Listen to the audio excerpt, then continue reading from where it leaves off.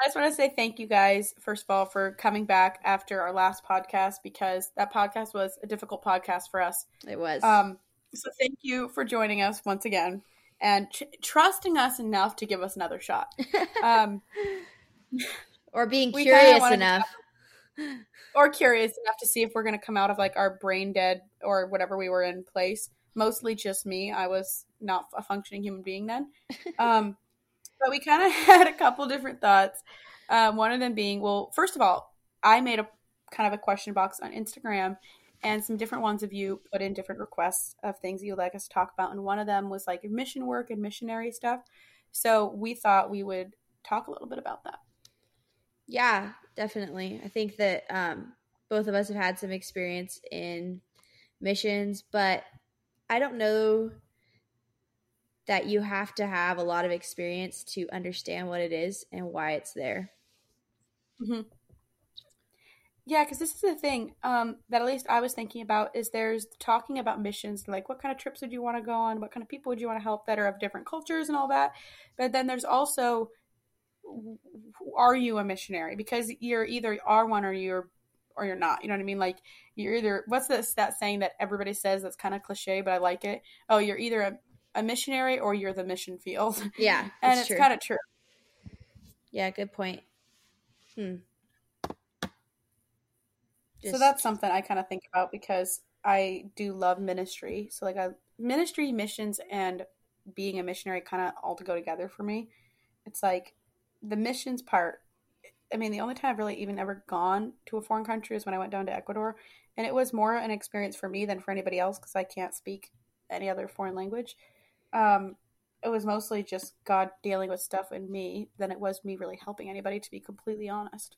I think that is usually the case, especially if you're going to another country that you don't speak their language and you don't know the culture. It's actually kind of funny because you're going on a missions trip, but really that missions trip is for you. It's you may help build a well, dig a well, build a church. Yeah. Um, you may hug some kids. You may pat some missionaries on the back, or you may encourage some other missionaries. You may be taking them food. You may be helping them in different ways, but you're not actually the missionary in that case. You're kind of more the mission, believe it or not. People think they're going on missions trips and they're actually the mission. It's not what it seems. Like my family, I spent 5 years of my life in Bolivia, South America. We were not technically missionaries. We were fostering orphans and abandoned children in our home, and we didn't necessarily call ourselves missionaries because we were just doing life there. And I think that that's something that we need to understand with foreign missionaries is to give them the grace that they have to do life there, and everything that they're doing there is they are doing the same things you're doing in America. They're washing dishes, they're folding clothes, they're doing life, they're going to the grocery store, they're driving to church. They're not necessarily doing anything different than we are in the States, except for that they're in a totally different culture. And they do sometimes, this is the thing with missionaries, is when you're from a different culture is you have a bigger voice, you have a louder voice. Like the Bible says, a prophet is not without honor except in his own country. So if you're like, I guess to kind of explain what that verse is, it's that when you go somewhere else, you get recognized. But if you're in your own culture, you're kind of just one of the mass.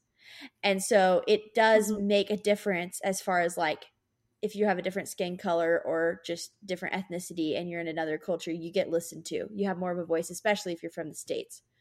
I feel like, or like first world culture. Anyways, that was a long tangent, but just kind of some overview there. No, that's really interesting to me. And one thing specifically that you said that I find really interesting is you said let them, in a sense, let a missionary be a person. And you didn't say it in that way, but you insinuated that like they live a normal life. Stop making them a missionary as much as making them a person, because at least the people I've known that have gone different places, because my parents have had a lot of people come through our home, and they really are just people, Yeah. and they really are just people living, a life in a different location. But I think there's kind of something there that goes wrong with especially missionary kids, and it's that they kind of get dehumanized to where they're Yeah. like you're a missionary kid, or like you're this type of a person, and you no longer really just get to be you. And so I find that interesting with people that have gone in a sense sacrificed what we consider from America, they sacrifice so much to them, whatever they're living their life, and they want to talk about, just normal stuff. They want to be a person that has good and bad days and isn't, I don't know. I see that like sometimes there's a little bit of a drive to be like, how many people have you got to say the Lord's, Yeah. like, Right. how many people you got to say this repentance prayer, and like, and it's more, it's like, what's God doing?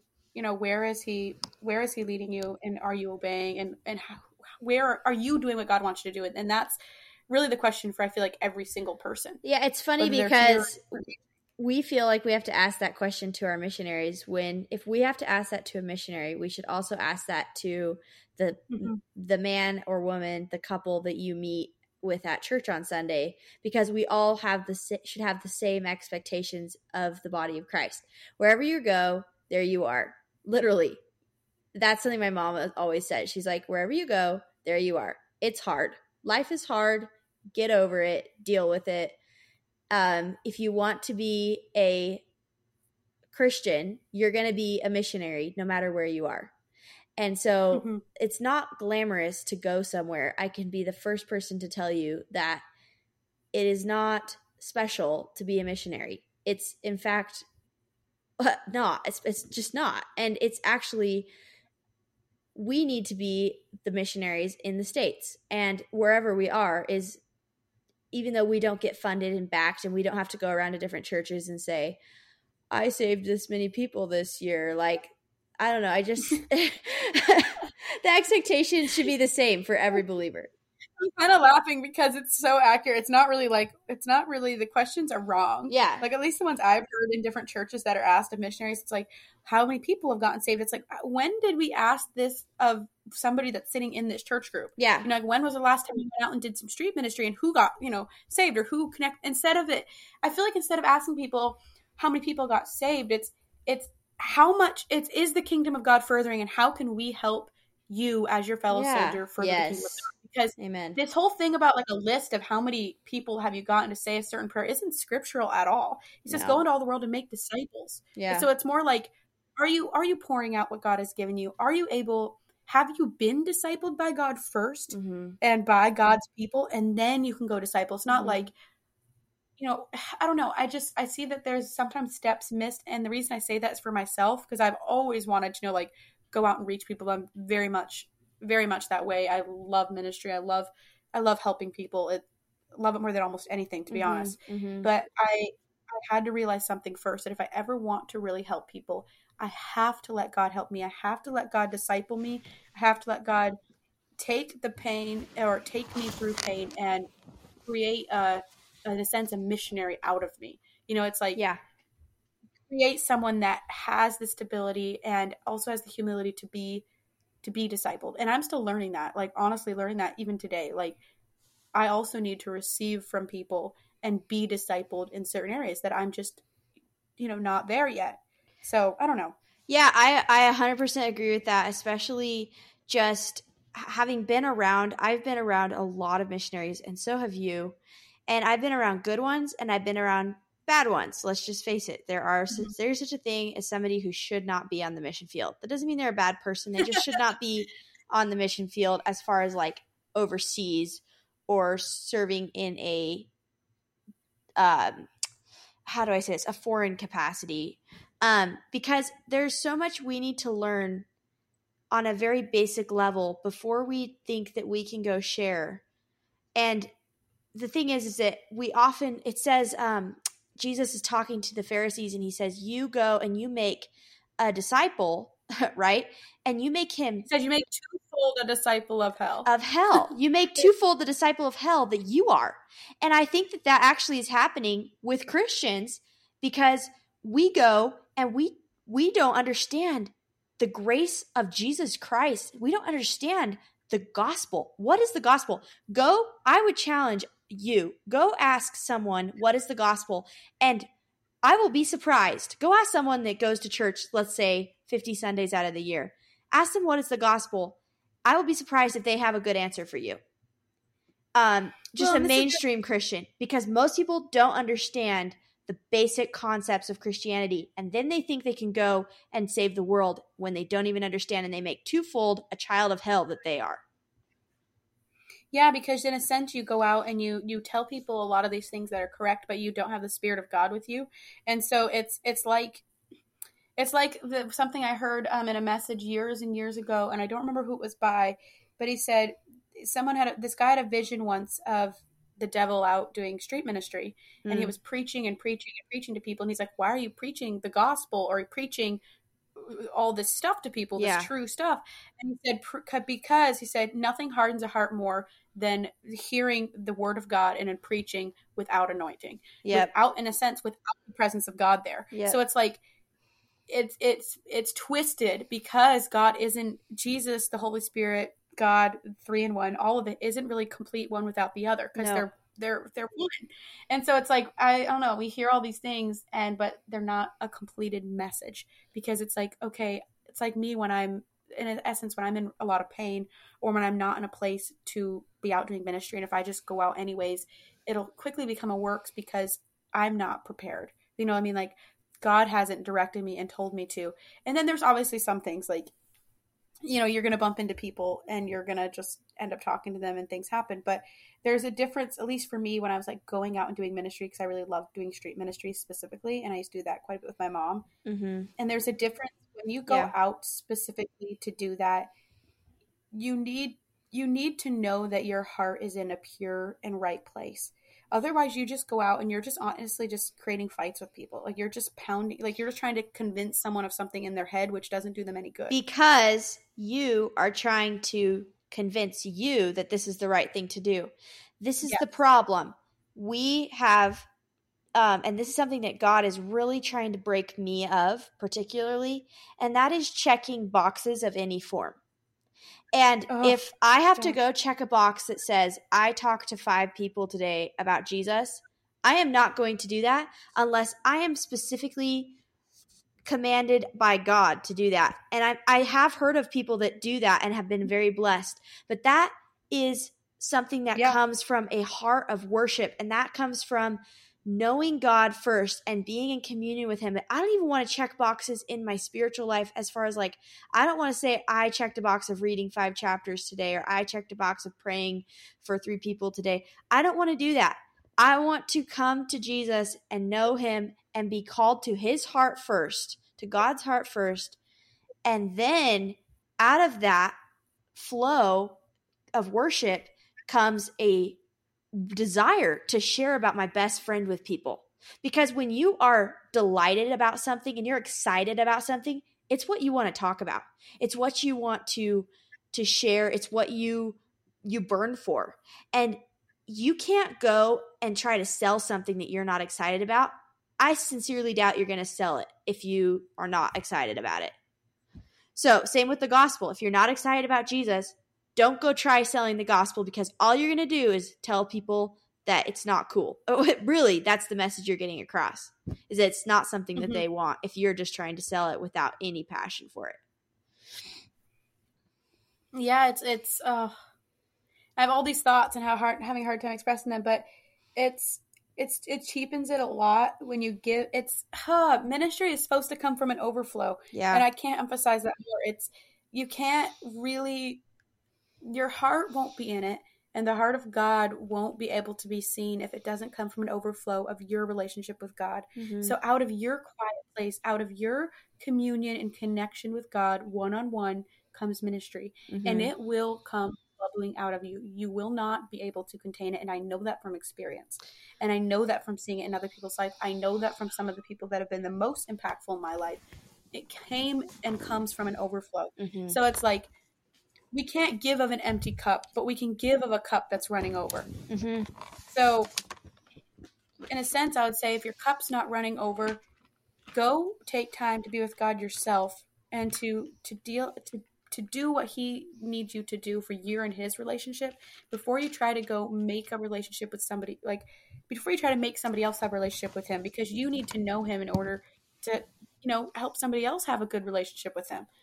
Um, and the other thing I think about fairly often, and that kind of comforts me because I can be a bit driven and not take time to learn and grow, and I just want to keep doing ministry because it's, in a sense, it's fun for me.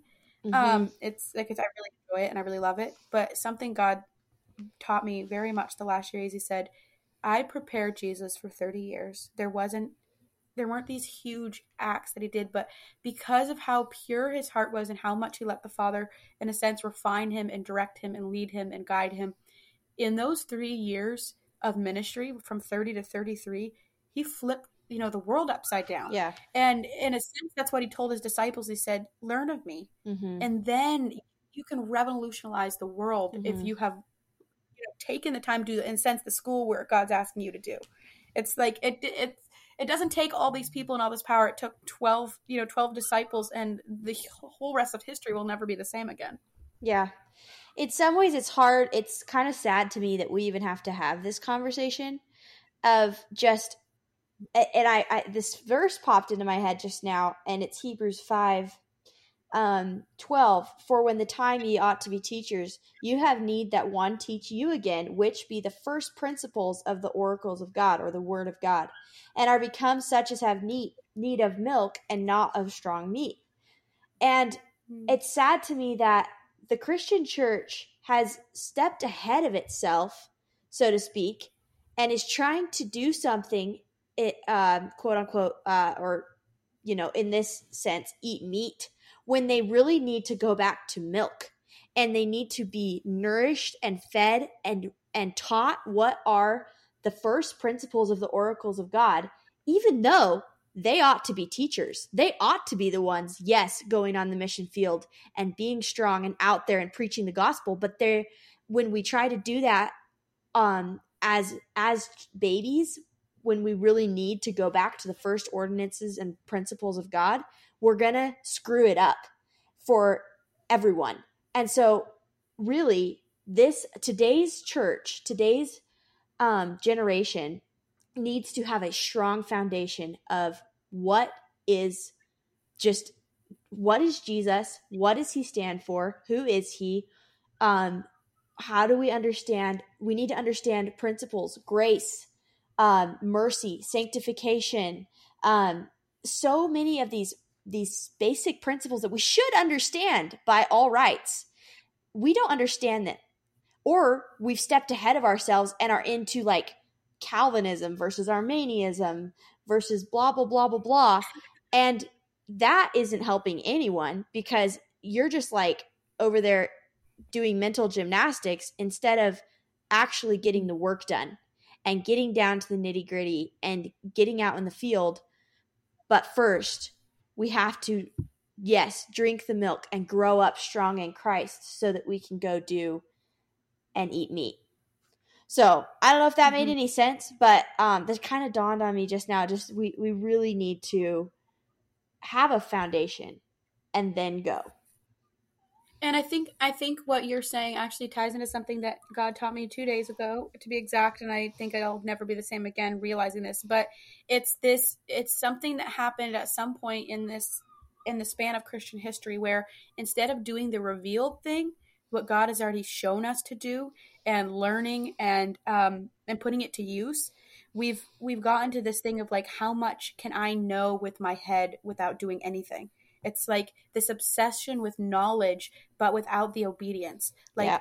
we read, do this, and Jesus gives these commandments, to be hospitable, to love your neighbor, to love the Lord with all your heart, soul, mind, and strength, you know, to lay down your life for others, to heal the sick, to feed those that don't have food, to all these different things that He gives us. There's so many of them that are super clear in Scripture that are, to be a servant, he that is greatest to be the servant of all. And so many of these commandments that are revolutionary, like they're actually life changing.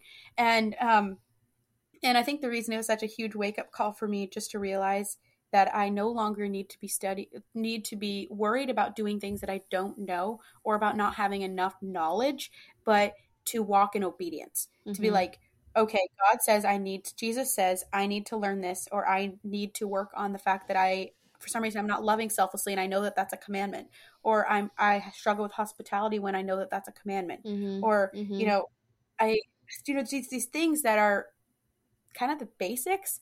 And I think when we would start understanding the basics of, walking justly, loving mercy, understanding some of what the character of God is, like that justice isn't without mercy, that mercy isn't complete without justice, that these things that one isn't complete without the other, instead of just how much can I know so that way I can fight with another believer? It's ridiculous to me. How is that a legitimate thing? It's mind blowing to me. How much can I know so I can fight with another believer? It's like, that is harsh, but so true. I know it's true because I've been one of them. I'm true. like, how much information can I compact in my little brain? Because the reason I know this, because I actually had like a panic attack, like a genuine anxiety attack about this like 2 days ago. So I was like, wait, I don't know enough to like fully persuade someone's mind. And I had this moment of taking this thought captive, and my mind like was exploding. I was like, oh, whoa, that is way too far gone. Like, how did I get to this insane place? Because this is whack. Well, it's crazy because just what you're saying about knowledge and how you felt like you need to have knowledge, but this is the thing that Jesus came to set us free from, is the law and having to know all of the little tiny details. Think about it. They had to obey 300 and some laws in order to come into the presence of God, or to be, holy. And Jesus came to take that away. And so what this boils down to is no, we are not supposed to cram our heads with knowledge of anything but of that of a person, and that person is Jesus Christ. And he is amazing. He brings peace, he brings love, he brings joy, he brings everything we need to the table. We don't need to cram about all of the little nitty-gritty facets of why, or this or that or the other thing, or understanding why God does the things he does, or da da da da. No, we need to get to know a person. And that is the Word of God. The Word of God is the person of Jesus Christ. The Word became flesh and dwelt among us, and we beheld his glory. And his glory was of the only begotten of the Father, full of grace and truth. That's Jesus. And so get rid of, thinking that you have to have knowledge except of one thing, and that is a person, and that's Jesus. And anyways, that's my rant, man. Sorry. Got on a pedestal there. No, I loved it. And it's interesting that you say that, because in a condensed sense, Jesus addressed this exact issue. And his answer was, don't stress about what you need to say to someone, because in the hour, the Father will reveal to you the Holy Spirit. Yes. What to say. Yes. And so it's like, do we have that relationship with God where we're not stressed, where we're not, I'd read that like literally yesterday, and I remember sitting there, and it brought so much peace to me, because I was like, I don't need to know anything. I don't need to be smart. He took fishermen and he made them some of the most mighty men of the earth. Like, he made them some of the most notorious heroes that have ever lived, because they were humble, and they chose Jesus. They chose the cross. They chose redemption. They chose forgiveness. And they weren't perfect, but they gave their lives for the gospel and for the kingdom of God. And I honestly covet nothing less. Like, that is something that ever since I was little just sparks so much life in me. As soon as I think of giving my life for this, because we all want something that matters enough to us that we would die for it. Yeah. And that's honestly how I feel. Yeah. And it keeps me alive, and it keeps me going, and it fuels me. Yeah. Amen. Well, I think that's a really good note to end on. No, that's a good note to end on, I think. I just noticed we passed our 20-minute mark a little bit ago, but who cares? That was really good, and thanks for that. That was a really good conversation. Same. I feel, wow, the spirit comes alive. It's crazy. Well, thank you guys for listening, and go ahead if you guys want to leave us a review on Apple Podcasts. We would love that, or hit us up on Instagram at M&Ruthie Podcast. We are on Instagram, and we'd love to hear from you. Any ideas you have for podcasts, or just if you want to check in or whatever. So thank you for listening. Thank you for all our faithful listeners. We love you.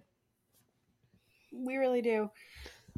Me, it keeps coughing. Yeah, coughing at the end. If you listened all the way to the end of last episode, apparently. No, we are not doing that anymore. We gotta edit out me coughing. I know. Well, I'm not editing that one out because I just talked about it. But anyways, we'll talk to you guys next week. Bye. Bye.